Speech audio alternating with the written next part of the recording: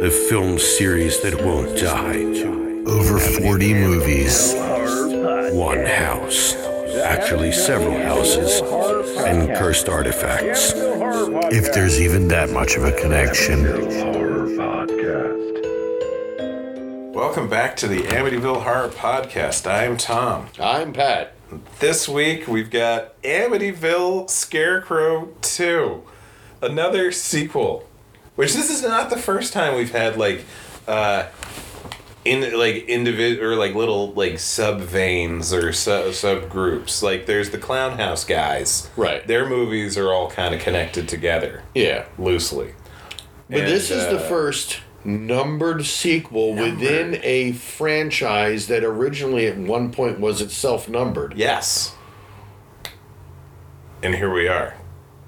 The Amity. This is the one, if you go back, this is the British people pretending to be not British people in a trailer park, which they call a caravan park because British. They're British. Mm-hmm. And then we had the Scarecrow that was just choking people all the time. Remember? It was there wasn't even a lot of stabbings. But yeah, individualized sequels, which gets me wondering, how many movies, there's any number, there's more bad sequels than we can count. That's the whole premise of this podcast.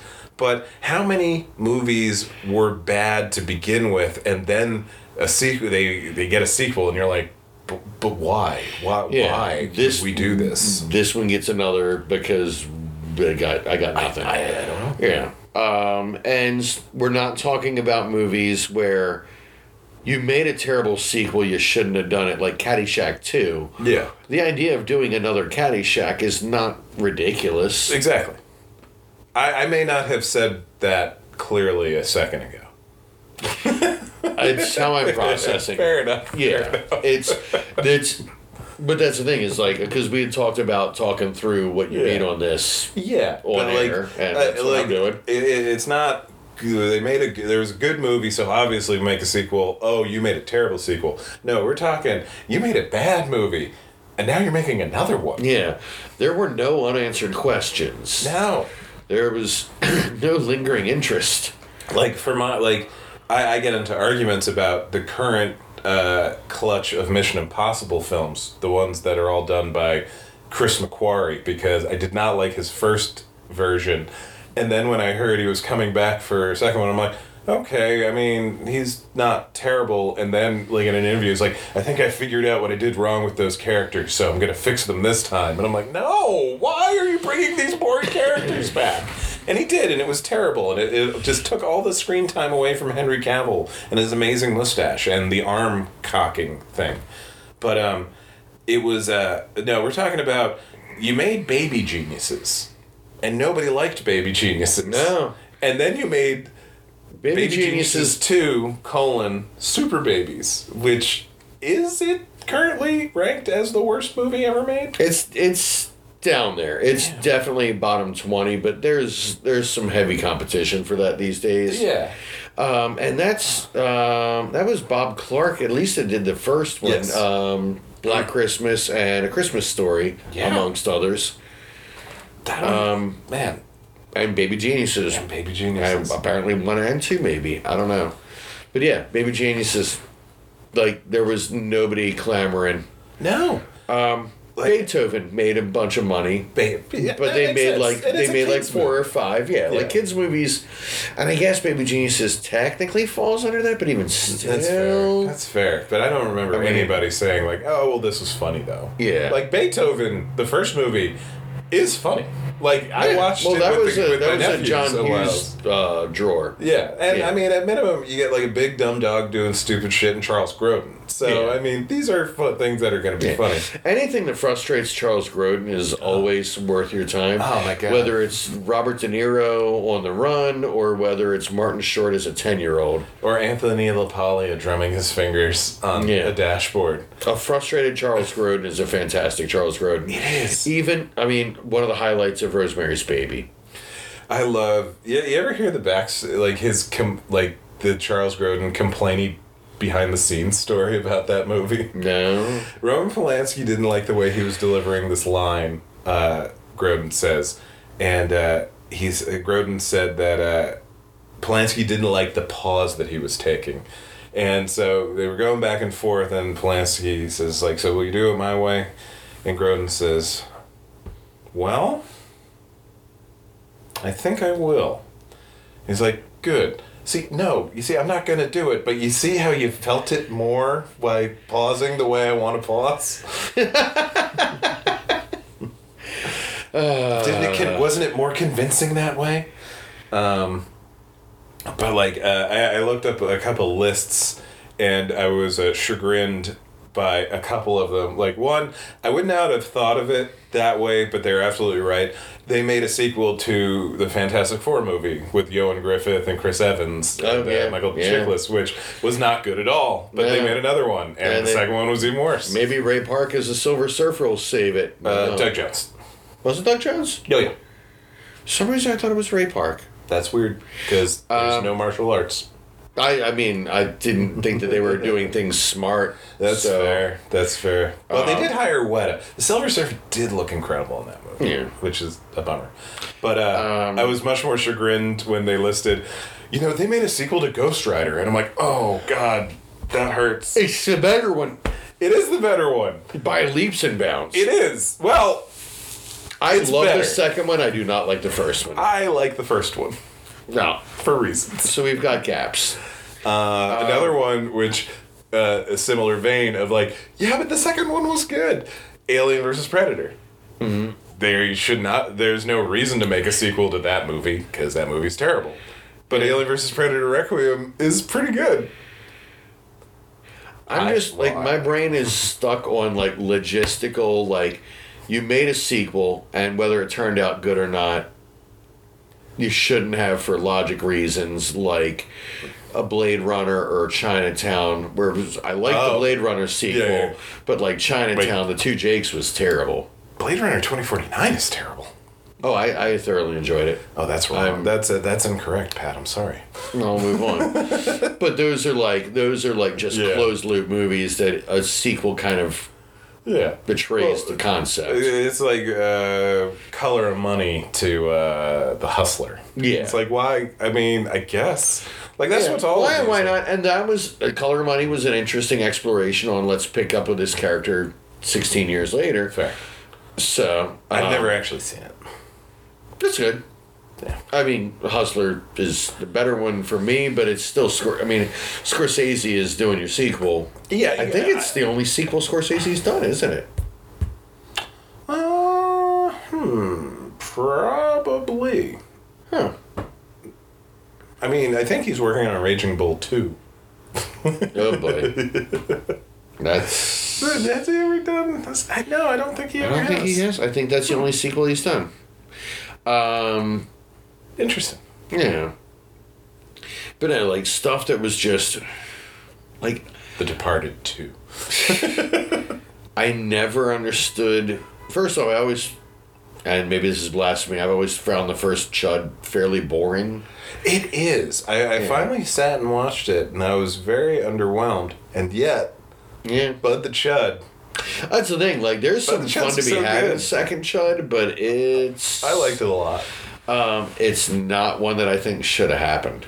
No. Like, you want to know. You kind of like want to like do the research and find out. So it made just enough. Like it hit whatever line that you needed to justify going back, which is not just it made money. It made enough. It made more than enough money that you can assume that you'll make at least a little on another movie. Maybe at half the budget or something, but like you're. No, it doesn't. Like, Son of the Mask is a terrible sequel, but The Mask was a gigantic hit. Of course you make a sequel to that. Of course you make this. All the movies wherein Jim Carrey was just legitimately God for like 2 or 3 years. Yeah. Like, all those got sequels, and absolutely they'll get sequels. Even though they were, to a man, bad. Mm-hmm. Even When Nature Calls. I do not like that one at all. It has moments, but it is not good. I think there's about 5 minutes of funny in that entire run. That's fair. And half of that is him coming out of the artificial rhino. And another solid minute is just him swinging his arms with it as the poison's setting in. 3 darts is too much. Honestly, when in the first Avengers movie, when there's just a zillion Chitauri shooting the Hulk at the same time, I, like in the theater, I just said to myself, 3 darts is too much. But yeah, I don't know, it's such a weirdly specific thing to ask. What else did they have on this list? Yeah, I did not do homework because I didn't feel like it. I did homework. I was home. I was watching movies that I enjoy. Which technically could be construed as homework. Yeah, I guess. What else did they have on this list? Like, we never got an Ice Pirates 2, thankfully. Grown Ups got a sequel. Oh, God, famously. Grown Ups is terrible. Grown Ups is... I have never seen either of them, but I listened to the podcast, it's the worst idea of all time, I believe it was called. And the first season... I always listen to our podcast on a loop. Oh, gotcha. Yeah. Well, speaking of a loop, they picked Grown Ups 2 as the subject for their podcast. They watched it once a week for a year. What? And recorded an episode. What? Because they wanted to see what that would do to a human brain, and they didn't want to pick a movie that they loved in case they started to hate it, so they picked something that they had not seen. Yeah. And that had not gotten good reviews, and figured it would be funny to pick it apart, until they started going insane. They started truly hating each other for stretches. They started just going through bouts of depression, and like, you can really hear it take over them. But then you start to hear, as they get close to the end, optimism. Like, they had episodes where literally they would just concentrate on one actor, like a background player, and every little detail, because they'd practically had it memorized. For the finale of the season, they wrote the script from memory to be read on stage by a bunch of... Like, it had gotten enough note that they did a LA staged reading of, like, all-star cast, and it's literally just from memory script with their comments and all that of like, this scene's fucking stupid, we left it out, anyway, moving on, that kind of. But so they would watch it. They would record an episode. They would watch it every week and record an episode every week. Yes. Oh my god. Same movie. Second season they did. Why? What in God's name? Why would you do this again? They did. Why are they making money and we're not? I don't know. God damn it. They did Sex and the City, I believe, or Sex and the City 2. That's on this list. Sex and the City 2. Those movies made money. I mean, they brought the show back for another season for whatever reason, and I've never liked it. I've never liked it in any of its formats. It's just never entertained me. Deuce Bigalow, Male Gigolo, got a sequel. European Gigolo. Oh, God. This is what they list. Annabelle got a sequel, because apparently Annabelle has only 29% on Rotten Tomatoes. Yeah, but that entire franchise has been hand over fist money. This is why it's not that much of a shock to me. Yeah. Planes got a sequel, but that's a Disney kids movie, so of course it's getting a sequel. That's the thing, like, with a lot of, like, the horror, the cheapy comedies, and the family stuff, usually it makes sense why they're grabbing for cash. Yeah. Now here's the one. We'll finish it on this, and then we'll actually finally watch the movie. We promise. Ouija got a sequel, and that sequel's better than it had any right to be. Yeah, Flanagan. Yeah, it's amazing. Yeah, it's a legitimately entertaining movie. I've not seen the first Ouija movie yet. I haven't heard good things, but I saw the second one because 6% on Rotten Tomatoes, which I think is below my beloved Vibes. Vibes is usually my barometer for how terrible it. Last time I checked, Vibes had 7% on Rotten Tomatoes, which is just wrong. Yeah, and I kind of want to think about, like, actually got a theatrical sequel rather than like a direct-to-video thing. Yeah, and like again, Vibes is up to 13%. Nice. It's that Peter Falk bump. That's dude. people don't get quality, like good quality. Fucking Jeff Goldblum and Cyndi Lauper team up with Peter Falk to find the lost city of gold. This is amazing. And Peter and Jeff Goldblum and Cyndi Lauper are psychics. This is one of the greatest movies ever made. I would say it's in Goldblum's weird phase, but that's most of his career. But like that was in that specific stretch of Earth Girls Are Easy, Vibes, Transylvania 65000, and The Fly. And like The Fly kicked it off like, you're a marquee guy. That's like the craziest thing is that like of the Jeff Goldblum, Gina Davis movies, The Fly is the middle film. Transylvania 65000 came out. That was 85, 86. Was The Fly, and then Earth Girls Are Easy is 87. the last one. God, that was. It's insane that's the third. That's the middle one. Huh. Either way, I mean. No. It's just kind of hell funny. of a triple feature. It is. It's like, that middle section's a little rough. It's a bit dour considering how bright and silly the other two are. I'm saying the first movie has Joe Bologna in it, for God's sake. And you get Jim Carrey and Damon Wayans and Julie Brown. Julie Brown. Love it. But anyway, all right. Well, let's that was our pre-roll. Way to pull back the canvas curtain there, Pat. Why don't we show them how we make the sausage and everything? Let's remove all the veneer of professionalism. Well, that was the pre-roll. Are you okay? I don't know. Oh, I don't want to have to watch this. It's hey. We do this, then we got one more, and then we get to change movie franchises. Oh, that's right. We're halfway there.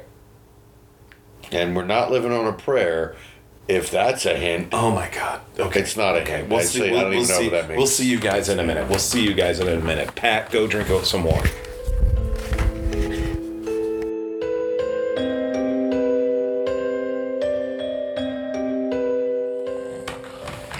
Oh, okay. We're back. Mm-hmm. I didn't fall asleep. Did you fall asleep? We will check our notes to see if we have missing time. Oh boy, that was a lot of nothing. That was like a long 7 to 8 minutes of nothing. So, in the first half, we had talked about Charles Grodin having the pause that Polanski wasn't a fan of, right? Yeah.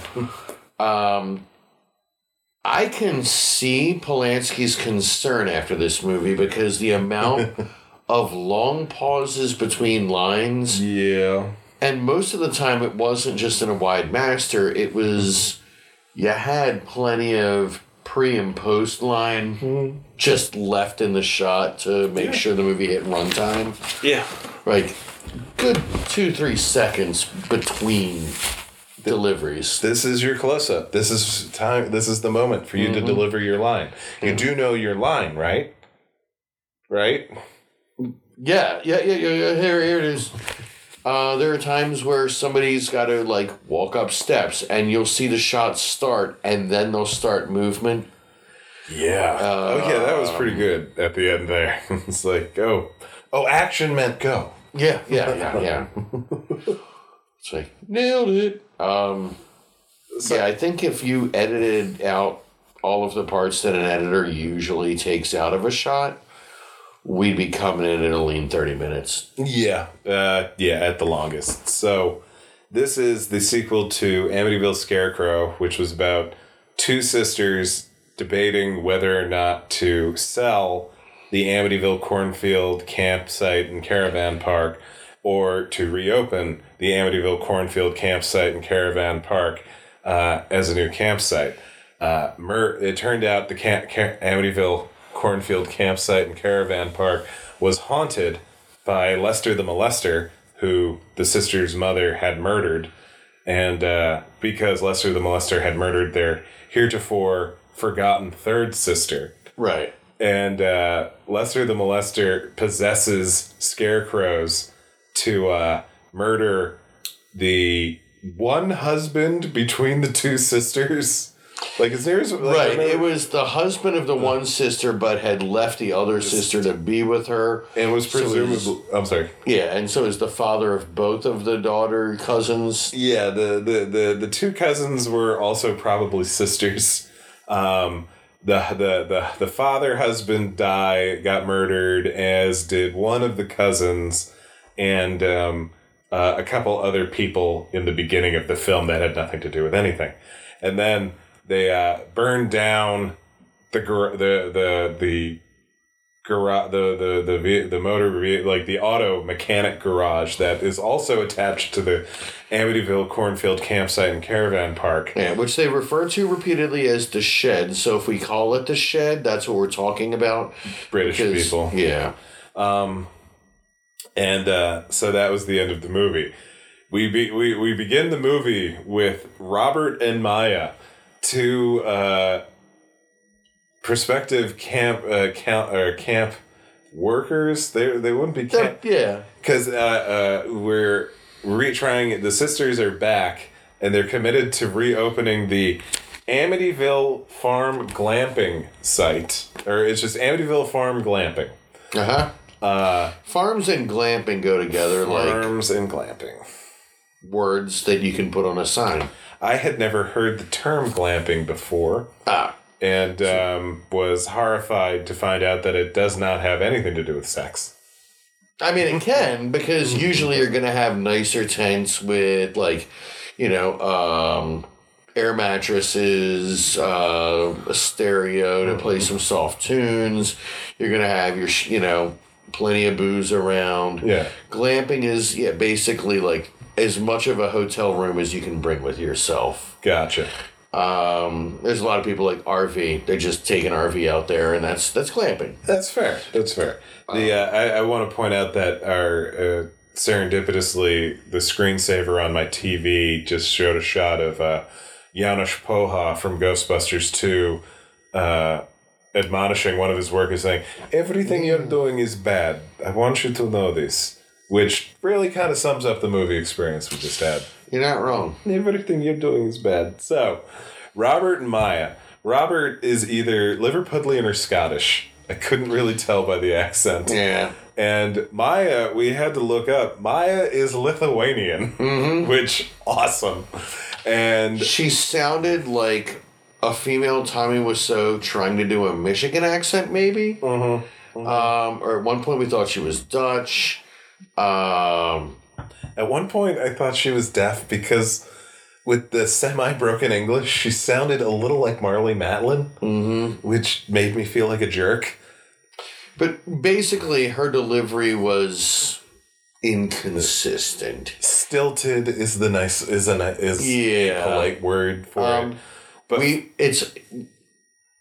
I never want to be too mean to somebody who's giving a performance in not their native language. Exactly. They're doing a lot of hard work. Unfortunately, some people don't pull it off as well as others. Yeah, we spent of a 78-minute film. We spend 15 minutes with Robert and Maya, kind of half-assedly recapping the first film. Yeah. Like bringing it up, mentioning murders. What do you mean murders? I mean murders. No, tell me. You didn't tell me about murders. What murders? We are real people discussing this in real ways. We should get out of here, but we should stay because we have job.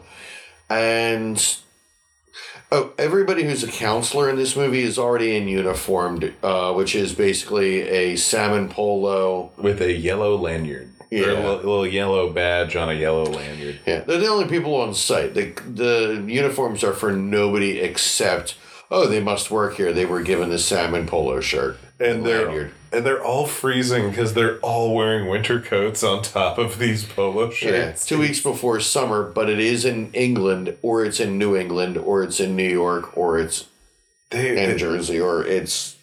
They're still very vague about, it takes place in Amityville, the Ronnie DeFeo Amityville. The house was on this site. The house was burned down. The spirits from the house possess other things on this ground, except everybody's British, and they don't even bother to pretend this time around. No. Except for the Lithuanian. Except for the Lithuanian woman, Maya, and the two main sisters, Tina and Mary, who, if I recall correctly, they were born according to the story, they were born in America and then lived in the UK for a while. The mother moved them to the UK to get away from the Amityville horror stuff, and then they bought the British campsite and named it Amityville in honor of everything that happened. Well, we're back to it now being in actual Amityville, except maybe not. Because they say more things that imply it's actually in Amityville. They might say things that negate that, but at a certain point, the movie negates itself enough, and we'll get to examples. It's where you just can't trust. Like, unreliable narrator is something you can use in certain types of fiction. Sure. But you can't use it within a single piece of dialogue in a scene that's exposition. Yeah. No, it doesn't work. So, Maya and Robert are just summarily dispatched after 15 minutes of non-coherent dialogue. Yeah, they're literally, all they're there to do is give previously on, but they do it in such a vague way that once the movie actually starts, which we'll get to, you have at least another 10-15 minutes worth of that peppered through the next chunk of the movie where they're like, oh, this is the site where this happened because we, the audience, have been reminded. But they forgot that they also need to remind all of the other characters. Like, honest to God, they have like a campfire talk. Like 10 minutes after Robert and Maya are killed. Mm-hmm. Because of all the other people. Because how would they know about it? Because Robert and Maya were killed. After, the Scarecrow, a new Scarecrow shows up who looks decidedly more human than the just ghost animating an actual Scarecrow did in the first one, and is using a lot more stabby weapons. Like in the first film, the Scarecrow just kept choking people. Yeah, remember how weird that was? Yeah, it's like you're not using anything. So this is trying to be a much more straightforward slasher movie. Yeah, there's not a lot of supernatural implied except for massive continuity errors, like Maya running from seeing, I think she sees the boyfriend he gets killed in the one area. Mm-hmm. She finds his blood, runs outside, and trips over his body in a way that's highly improbable. How do you trip over the thing you were running from? 10 feet away. Yeah. It's weird. But then the titles flash. Amityville Scarecrow 2. Scarecrower. Harder. Crow's Control? Crow's Control. That's the one. I'm not proud of this. So then we get introduced to all of the other camp counselors. I only know half of their names. I honestly don't think I wrote any of them down. You're not wrong. And they all have like little interpersonal dramas because we're a slasher movie now. Mm-hmm. And we see the return of Harriet, the surviving sister cousin, who is trying to inspire the troops to be the best glamping site ever. Like, everything needs to be great so we can have investors and put this place on the map. And this is all taking place 2 years after the events of the first film. Her father was murdered on this very site. And her sister cousin. 2 years later, she's on board with her mother and her aunt for just opening up a campsite on the place where her family was murdered. Everybody's either super for it or super against it, depending on the scene and who else in the scene is for or against it, and what you need to counter. Yeah. Like, people, I mean, it doesn't make any sense. There is no real consistency. It was almost like Zack Snyder level. You don't know how people work, do you? Like, people wouldn't do this. Like, even if Tina absolutely wanted nothing to do with it in the first one, and now she's all about it because No, it was the reverse. Okay, because Tina's the one that was currently married to the guy, right? So she wanted to open it up, and then Mary was against it because woman scorned. Now Mary is full on gung ho. Let's open it up to show that everything's great and we can overcome ourselves. And we can overcome ourselves. Whereas Tina is hesitant, even though she is borderline bankrupt at this point. Like, she mentions that the husband that got murdered let his life insurance lapse. Who would have thought the guy that cheated on one of us and married the other would have been irresponsible? Yeah, and she says it with an eye roll of, typical men. Typical men. Ladies, are you sick of your men not taking care of their life insurance policies and leaving the seat up? Men. Just astonishing. So, I mean, the site has been cleared. They called in 2 priests and 3 psychics. They still haven't set up the Wi-Fi. No Wi-Fi. For glamping. There's not even a dedicated landline. Instagram your campfire cooking. Yeah, exactly. It's just like they're not making. They keep saying it's like, yeah, we're fixing the place up. It looks like shit. Like it looks like the same thing from the first movie, except with 2 years more growth on the site, and they're putting LED Christmas string lights up on the rusted pickups. Yeah, because that's not glamping. If you recall, that's as you pointed out, Texas Chainsaw 2. Yeah. Wait, what? You had said something at the beginning, like Texas Chainsaw 2. No, it was for something else. No, right? It's like the last Texas Chainsaw Massacre movie. Remember, they bought that rusted out shit town. Right. And yes. We have We need investors to see that it's the greatest place ever.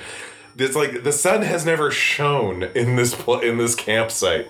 Yeah, it's okay. So they have there's a garage, an auto garage, and all of these abandoned cars that are part of this campsite. And the counselor people are literally tying Christmas lights around the abandoned cars. Yeah. I had to get a tetanus booster looking at this scene. Yeah. You're gonna let people go in them to do what? This is not glamour. No. So it's festive white trash. Yes.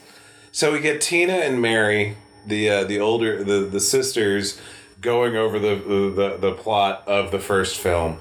And then we have a campfire bit where it's just all the counselor, the new people, having another discussion. And this is when I noticed that all of the dudes are pretty hunky in this movie. Like, Robert had was really tall and had these huge arms. Simon here is pretty ripped. And Dylan, Harriet's boyfriend, is got he's not as huge as the other guys, but he's got this smolder going on. Like he's like late 90s CW WB type of hunky. The way I had put it while we were watching it is Luke Wilson in Scream 2 when he's in Stab. Yeah. Trying to play the Skeet Ulrich type. Oof. Like him with same haircut, and especially it didn't quite look real. Yeah. So that's the look he's got. The other guy looks like he spends a lot of time at the gym, but skips leg day and back day, and I was he basically back day was looking good. Gotcha. He had the trapezius stuff, so he's not skipping back. He's not skipping back. I just know that his arms did that thing that some weightlifters do, where their arms kind of roll forward an inch or two.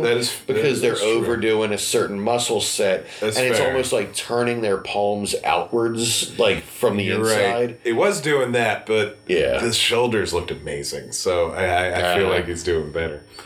But so after hearing the story, and I mean, it's 5 minutes of just literally explaining everything that we saw in the first one, and half of the stuff that Robert and Maya, all of the stuff that Robert and Maya was saying, which was only half of what actually happened in the first movie. And then occasionally noting, as they're repeating the things Robert and Maya said, that in their absence, now that it's been covered, also Robert and Maya are missing. Yeah. Everybody points it out. Everybody asks if they should be concerned about it, and it winds up getting waved off every single time. They just didn't show up to work. It's not like that something bad happened on in the place where really bad things happened. Mm-hmm. Astonishing. The level of cognitive dissonance that Mary uses to wave off any concern that Tina has is just... It was driving me insane. It's these owls. Sorry. It's these owls.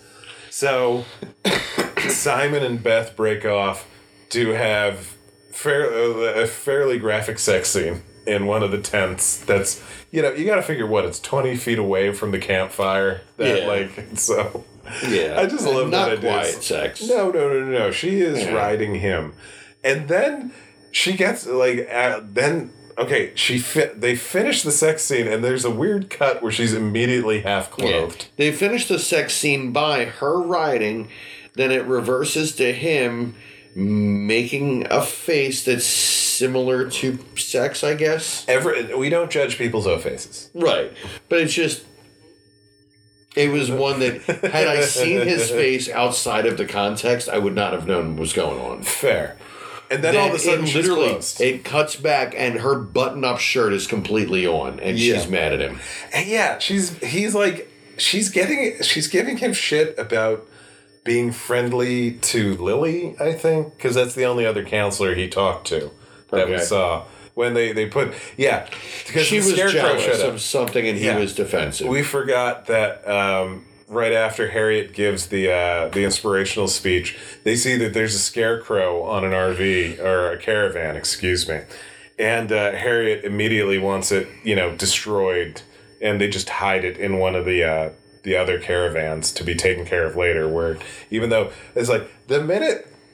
If you survive what happened in the first film, the minute a scarecrow pops up on the campsite, there's just a puff of smoke in the shape of my body. I'm gone.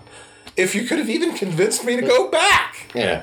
So this is the thing you specifically warned me about that killed... Yeah, no, we can go. No. It's insane. I don't have the best self-preservation instincts. None of these people do. Or these people have even worse.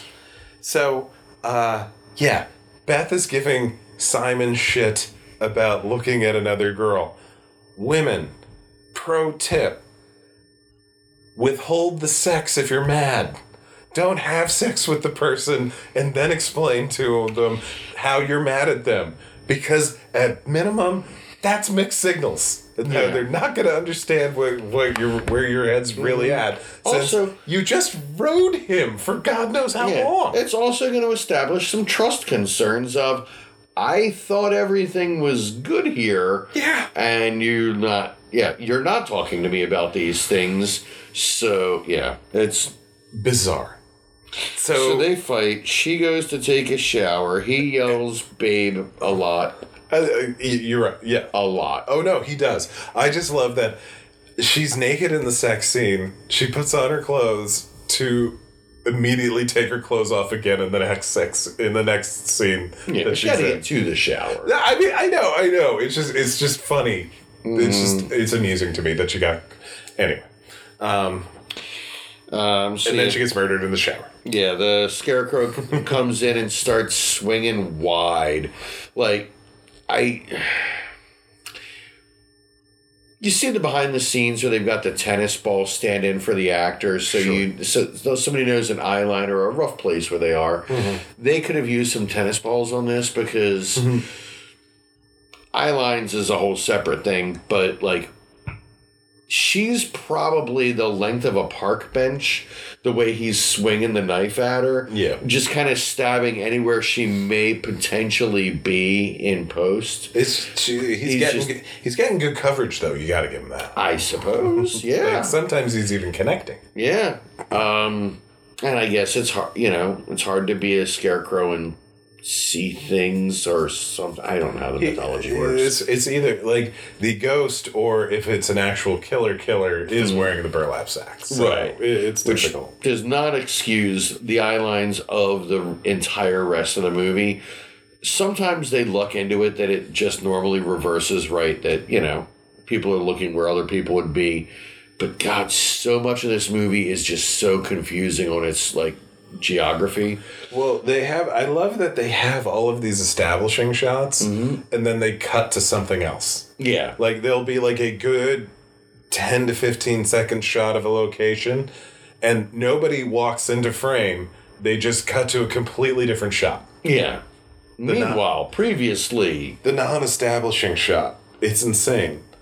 So then they get stabbed.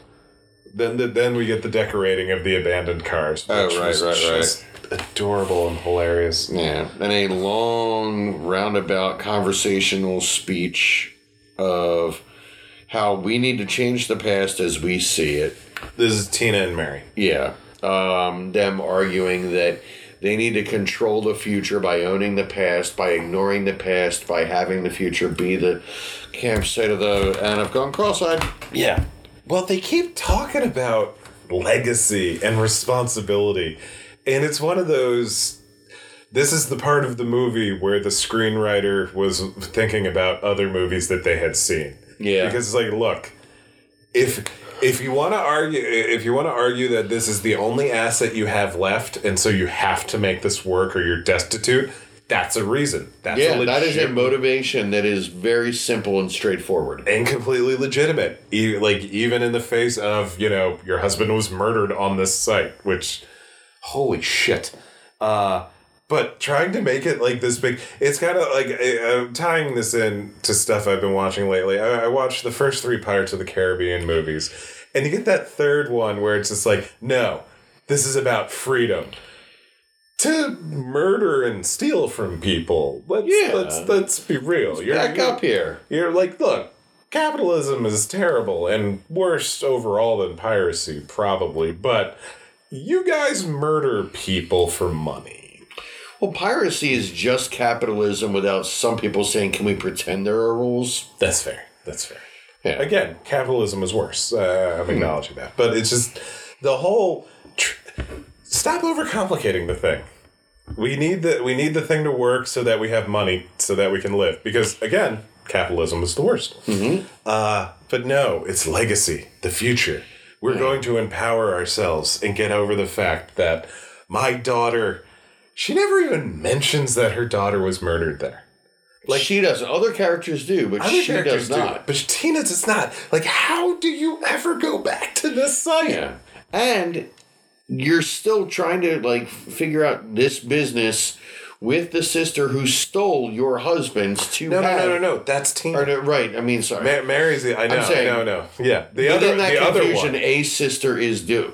These sisters have agreed to work together despite all that. Yeah. And in case you were unclear of their relationship, they end the scene literally... I forget which one. Says... Tina.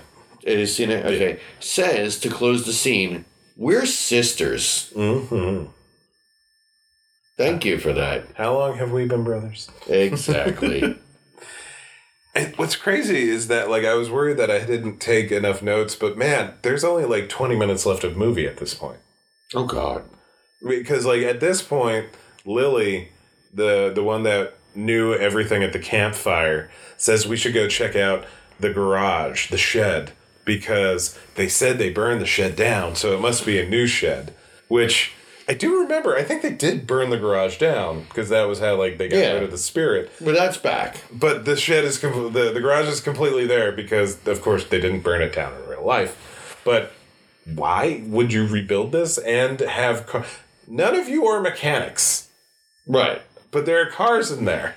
But none of the cars work, so apparently there was never a mechanic at that garage. It might lack all tools. There are tools. They mentioned the tools. They use the tools for things like...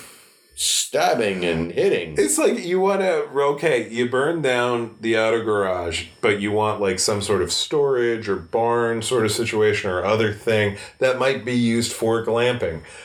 You have the car lifts in there. Insanity.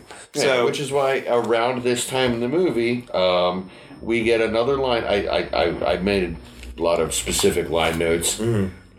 The line, I can't. You know I can.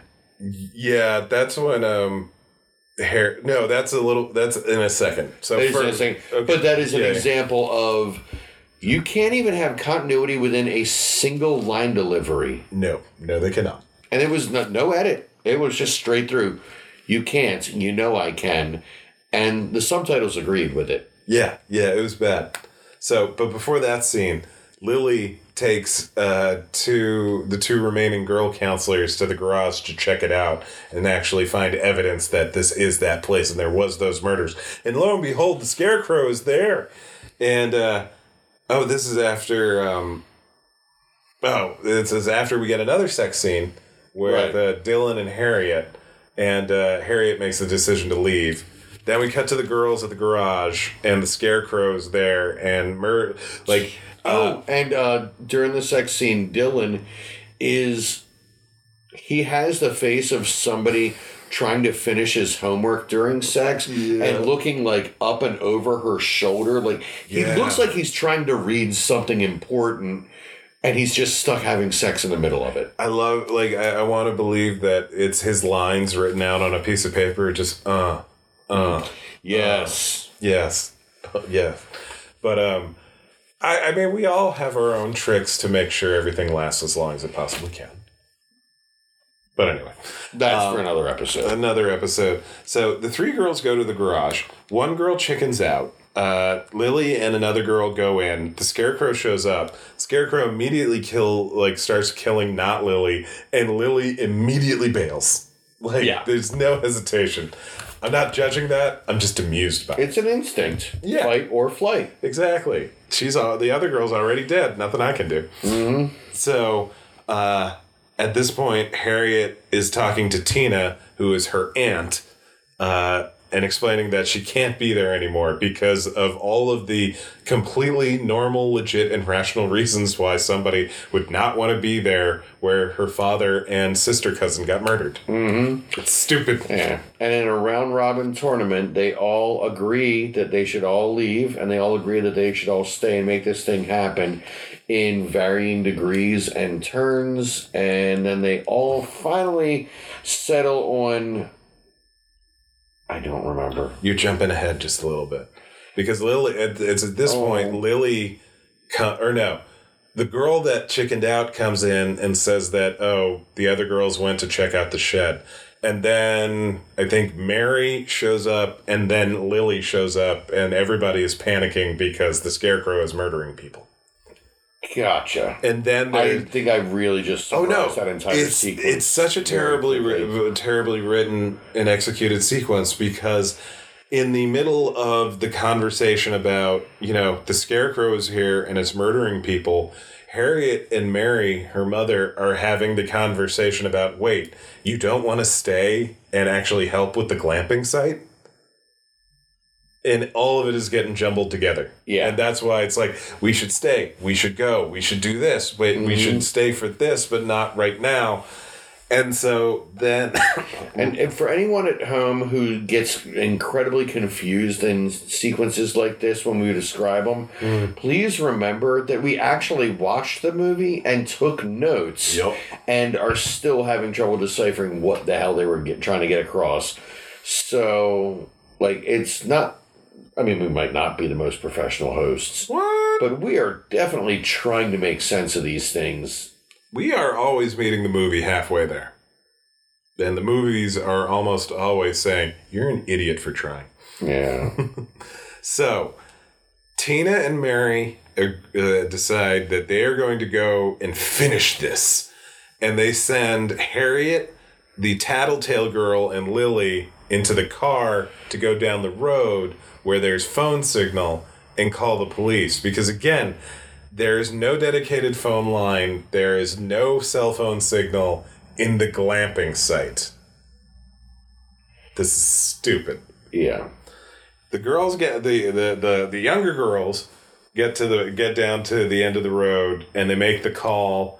And the police, of course, don't believe them immediately, even though 2 years ago, there were murders at the site, including a police officer got murdered. Yeah, and the person calling in this incident was one of the survivors of that original incident. Yeah. I'm not saying you shouldn't suspect that there's even more weirdness that these ladies might be involved in about the site, but you should be pretty sure, then shit's going down there. Yeah. Tina and Mary make it to the garage/shed and are immediately knocked unconscious by the Scarecrow. The other girls get to the garage, and for whatever reason, they split up. I can't remember if it's before they go to the garage or when they get there, that basically their conversation is, let's stay here. Okay, what's the plan? Well, we go back. Yeah. Yeah, that's because there was like 2 or 3 minutes worth of debate in the car as to whether or not they should go back. Harriet wants to go back because it's her mom and her aunt. The other girls don't want to go back. And honestly, they just should have stayed at the end of the road and said, okay, Harriet, you take the car. We're going to just, keep going down the road until we hit civilization, because Jesus. But instead they go back. The one girl goes inside, has her heart cut out. The other girl has her throat slit in the car almost immediately, both. Yeah, Lily gets her heart cut out, and it's just one of those, okay, that's a character done. It's good. And, like, the Scarecrow holds the heart and kind of pulses it a little bit for reasons. And then, for whatever reason, the Tattletale girl gets into one of the cars in the garage. Not the car that they drove in, just another one of the cars. And the Scarecrow happens to have already been sitting in it next to a corpse. Yeah. Probably Lily. Probably. But, like, I don't know. None of those decisions track. No, not at all. So, the Scarecrow knocks Harriet unconscious.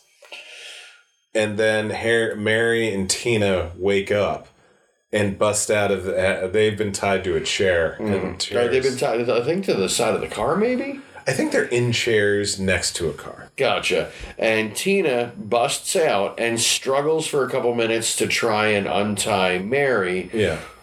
Before realizing, oh shit, the Scarecrow is outside, and grabs, I think, a screwdriver, but grabs a thing from the tools that may have included scissors, clippers, knives, any of that, grabs a screwdriver and runs out, just leaving Mary completely tied up. The Scarecrow is in the middle of murdering Harriet. True. Man, you couldn't have pulled like one hand free or it's weird because it's like she's still tied up the entire time. It's a hard abandon. Yeah.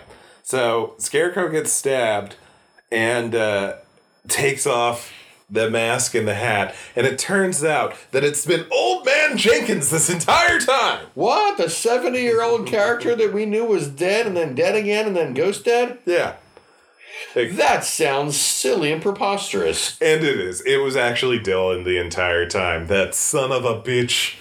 Yeah. Dylan, Harriet's boyfriend, apparently is Lester the Molester's grandson. The guy with the smolder. The guy with the Skeet Ulrich hair? Yeah. Yeah, now that you say it, when you say it like that. Skeet Ulrich. There's nothing good about who he is or what he does. I still love that line. I'm sorry. I'm sure he's a perfectly nice individual in real life, but that's still one of the best throwaway gags on Family Guy I've ever seen. Nah, not my thing. Fair. And so he explains that he is Lester's grandson, and after Lester was killed and burned, the evil went into him, and he has been hearing the voices telling him to kill everything. And he actually, when Tina or Mary, when one of them sees that it's him, he says, "Surprised?" And I mean, yeah. No. I mean, I wasn't. You weren't. You were literally saying it almost the whole movie. Yeah, I really was. It was halfway through. Yeah, no earlier than 15 minutes in, because that was all other character. Dylan gets introduced as Harriet's boyfriend, and then after the sex scene, when Harriet goes to talk her aunt into talking her mother into letting her go, we see Dylan go into the caravan that had the Scarecrow on the side, and then the Scarecrow shows up and starts murdering people, and so it's like, oh, then it's got to be Dylan. And then, as I kept shouting that it was Dylan for basically half of the movie, it dawned on me, oh, it's going to turn out he's the grandson or something. Yeah. And that's why he's evil, because who the fuck is this guy? Yeah. But yeah, he's possessed by the ghosts of his grandfather and or the Amityville spirits that drove the DeFeos. Spirits. It doesn't matter. I'm splitting. They kind of went with all splitting hairs of it. stupidly. Yeah. I shouldn't have even. I think they went with he's crazy and he's spitballing here, or I don't know. Yeah.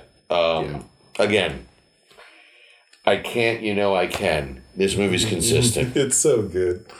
Then they go back into the garage, or he's still stabbed. I think they thwack him again. Yeah. And then they go in to untie Mary, who has just been sitting there patiently the entire time. Mm-hmm. Then, of course, Dylan comes in, and they all struggle and stuff, and then they knock him out again, and Harriet has the idea to burn the shed down again with him in it. Mm-hmm. By doing the lightest sprinkle of gasoline on the floor of the garage, which is a very dusty floor. And is concrete.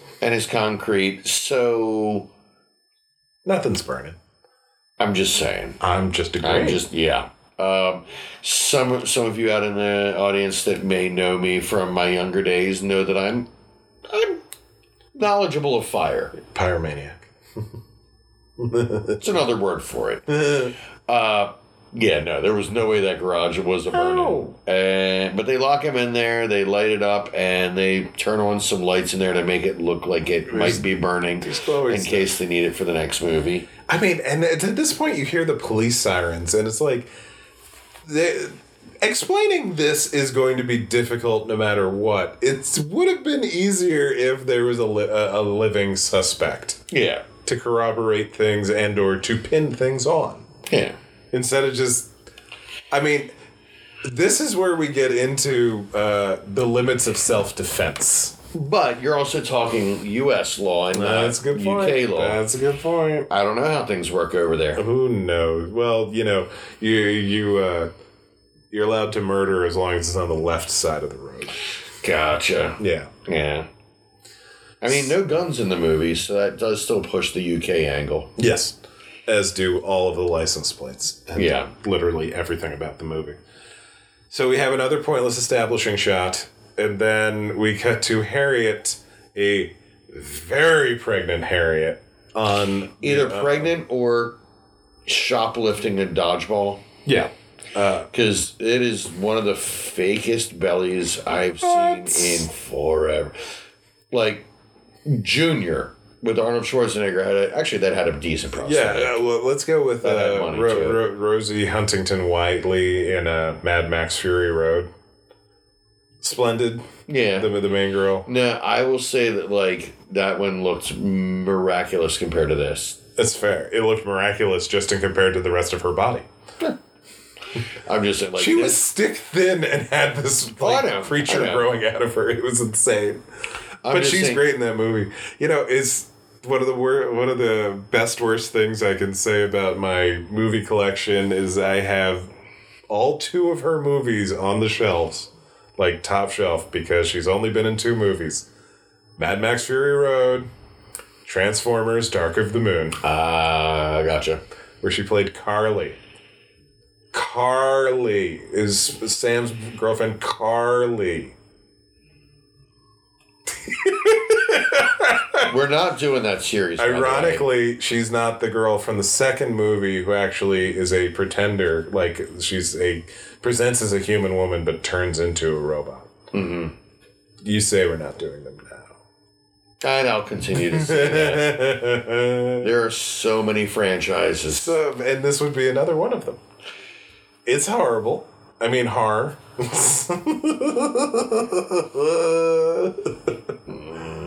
Anyway. So, at this point, Harriet wants to stay, but she wants to rename the place. Yeah. And, Tina... We don't see Tina again. She's apparent... Oh, Tina got stabbed. Dylan stabs Tina. Yeah. We forgot about that. So she's in the hospital. Yeah. And, so Mary, Harriet's actual mother, is there, and let's have another talk, because Jesus, let's do more talking in this movie. And once again, legacy, responsibility, owning the future, taking control. We'll put a pin in renaming the place. I don't understand why Mary is adamant that they keep naming the place Amityville. Like, it doesn't make any sense in story. I mean, for the franchise, quote unquote. Right, you have to keep it there. But... Yeah, but this doesn't make any sense. Yeah. Like, even in Friday the 13th, Part 6, they're like, hey, we're renaming this fucking town. Mm-hmm. Like, this is the only way Crystal we can Lake has got some bad juju to it. Yeah, nobody's ever even heard of Forest Green, so we're fine. Yeah, and it's... Neighborhoods do this all the time. Like... renaming Hell's Kitchen, was it Clinton? Yeah.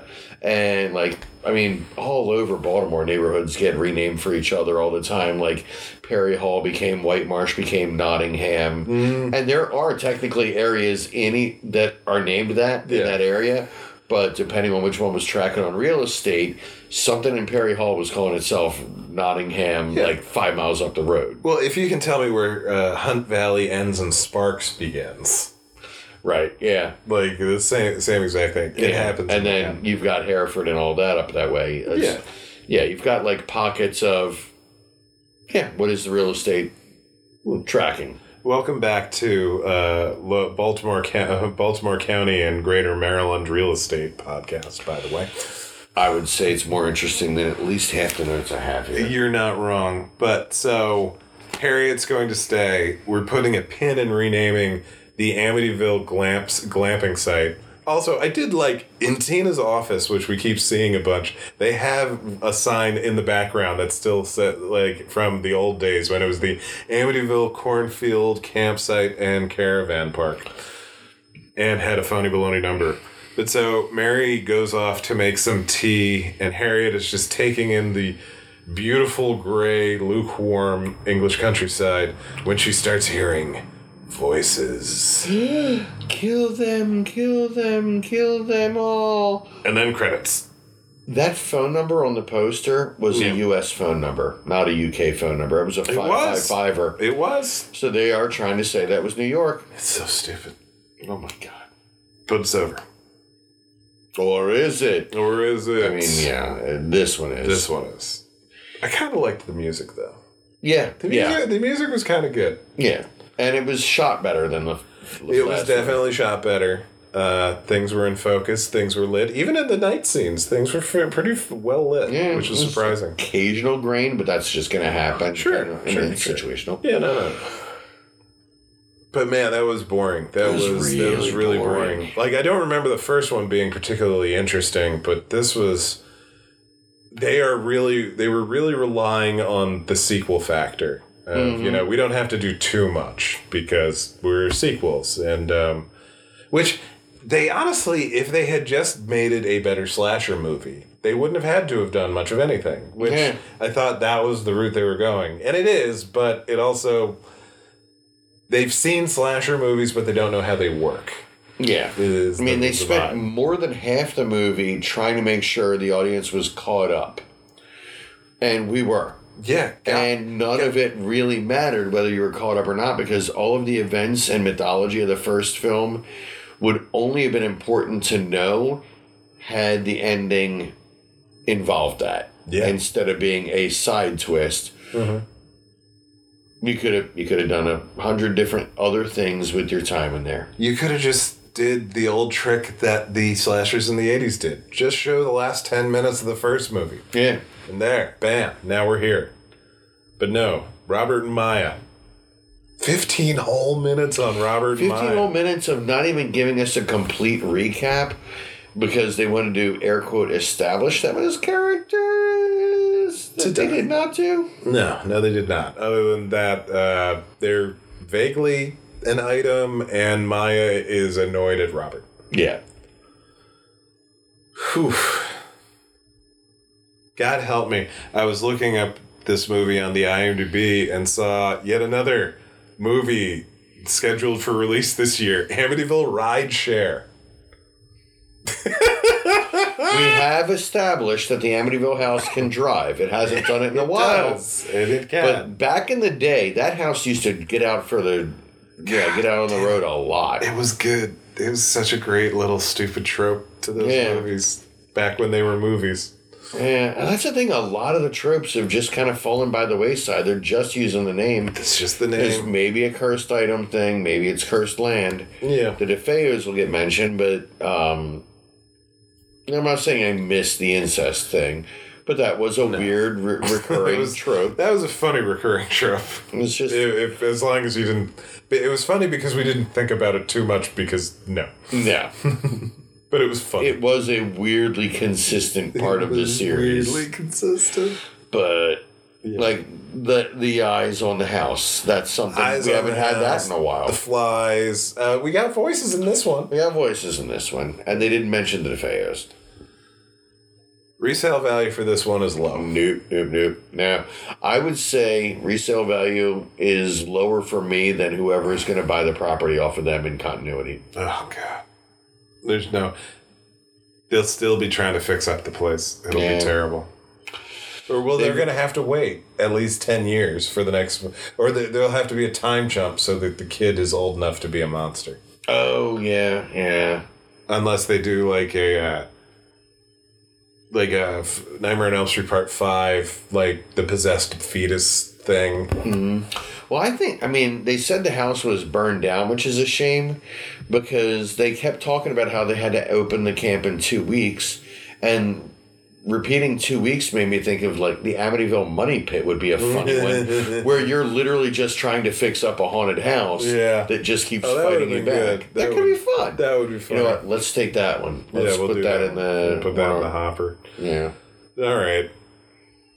Yeah, there's nothing else. There's nothing else to say about this. We got nothing. And next week, we're going to change the format around a little bit. We'll explain it next week. You're gonna like it. It's in response to the movie that we're gonna have to watch. So, pack a lunch. Next week's episode is gonna be longer. You'll understand it when we get there. Yeah, but should be fun. Should be fun. And should bring us up to schedule on everything released as of right now. So next episode we will be explaining the next the next trip. Yep. But until then, get out.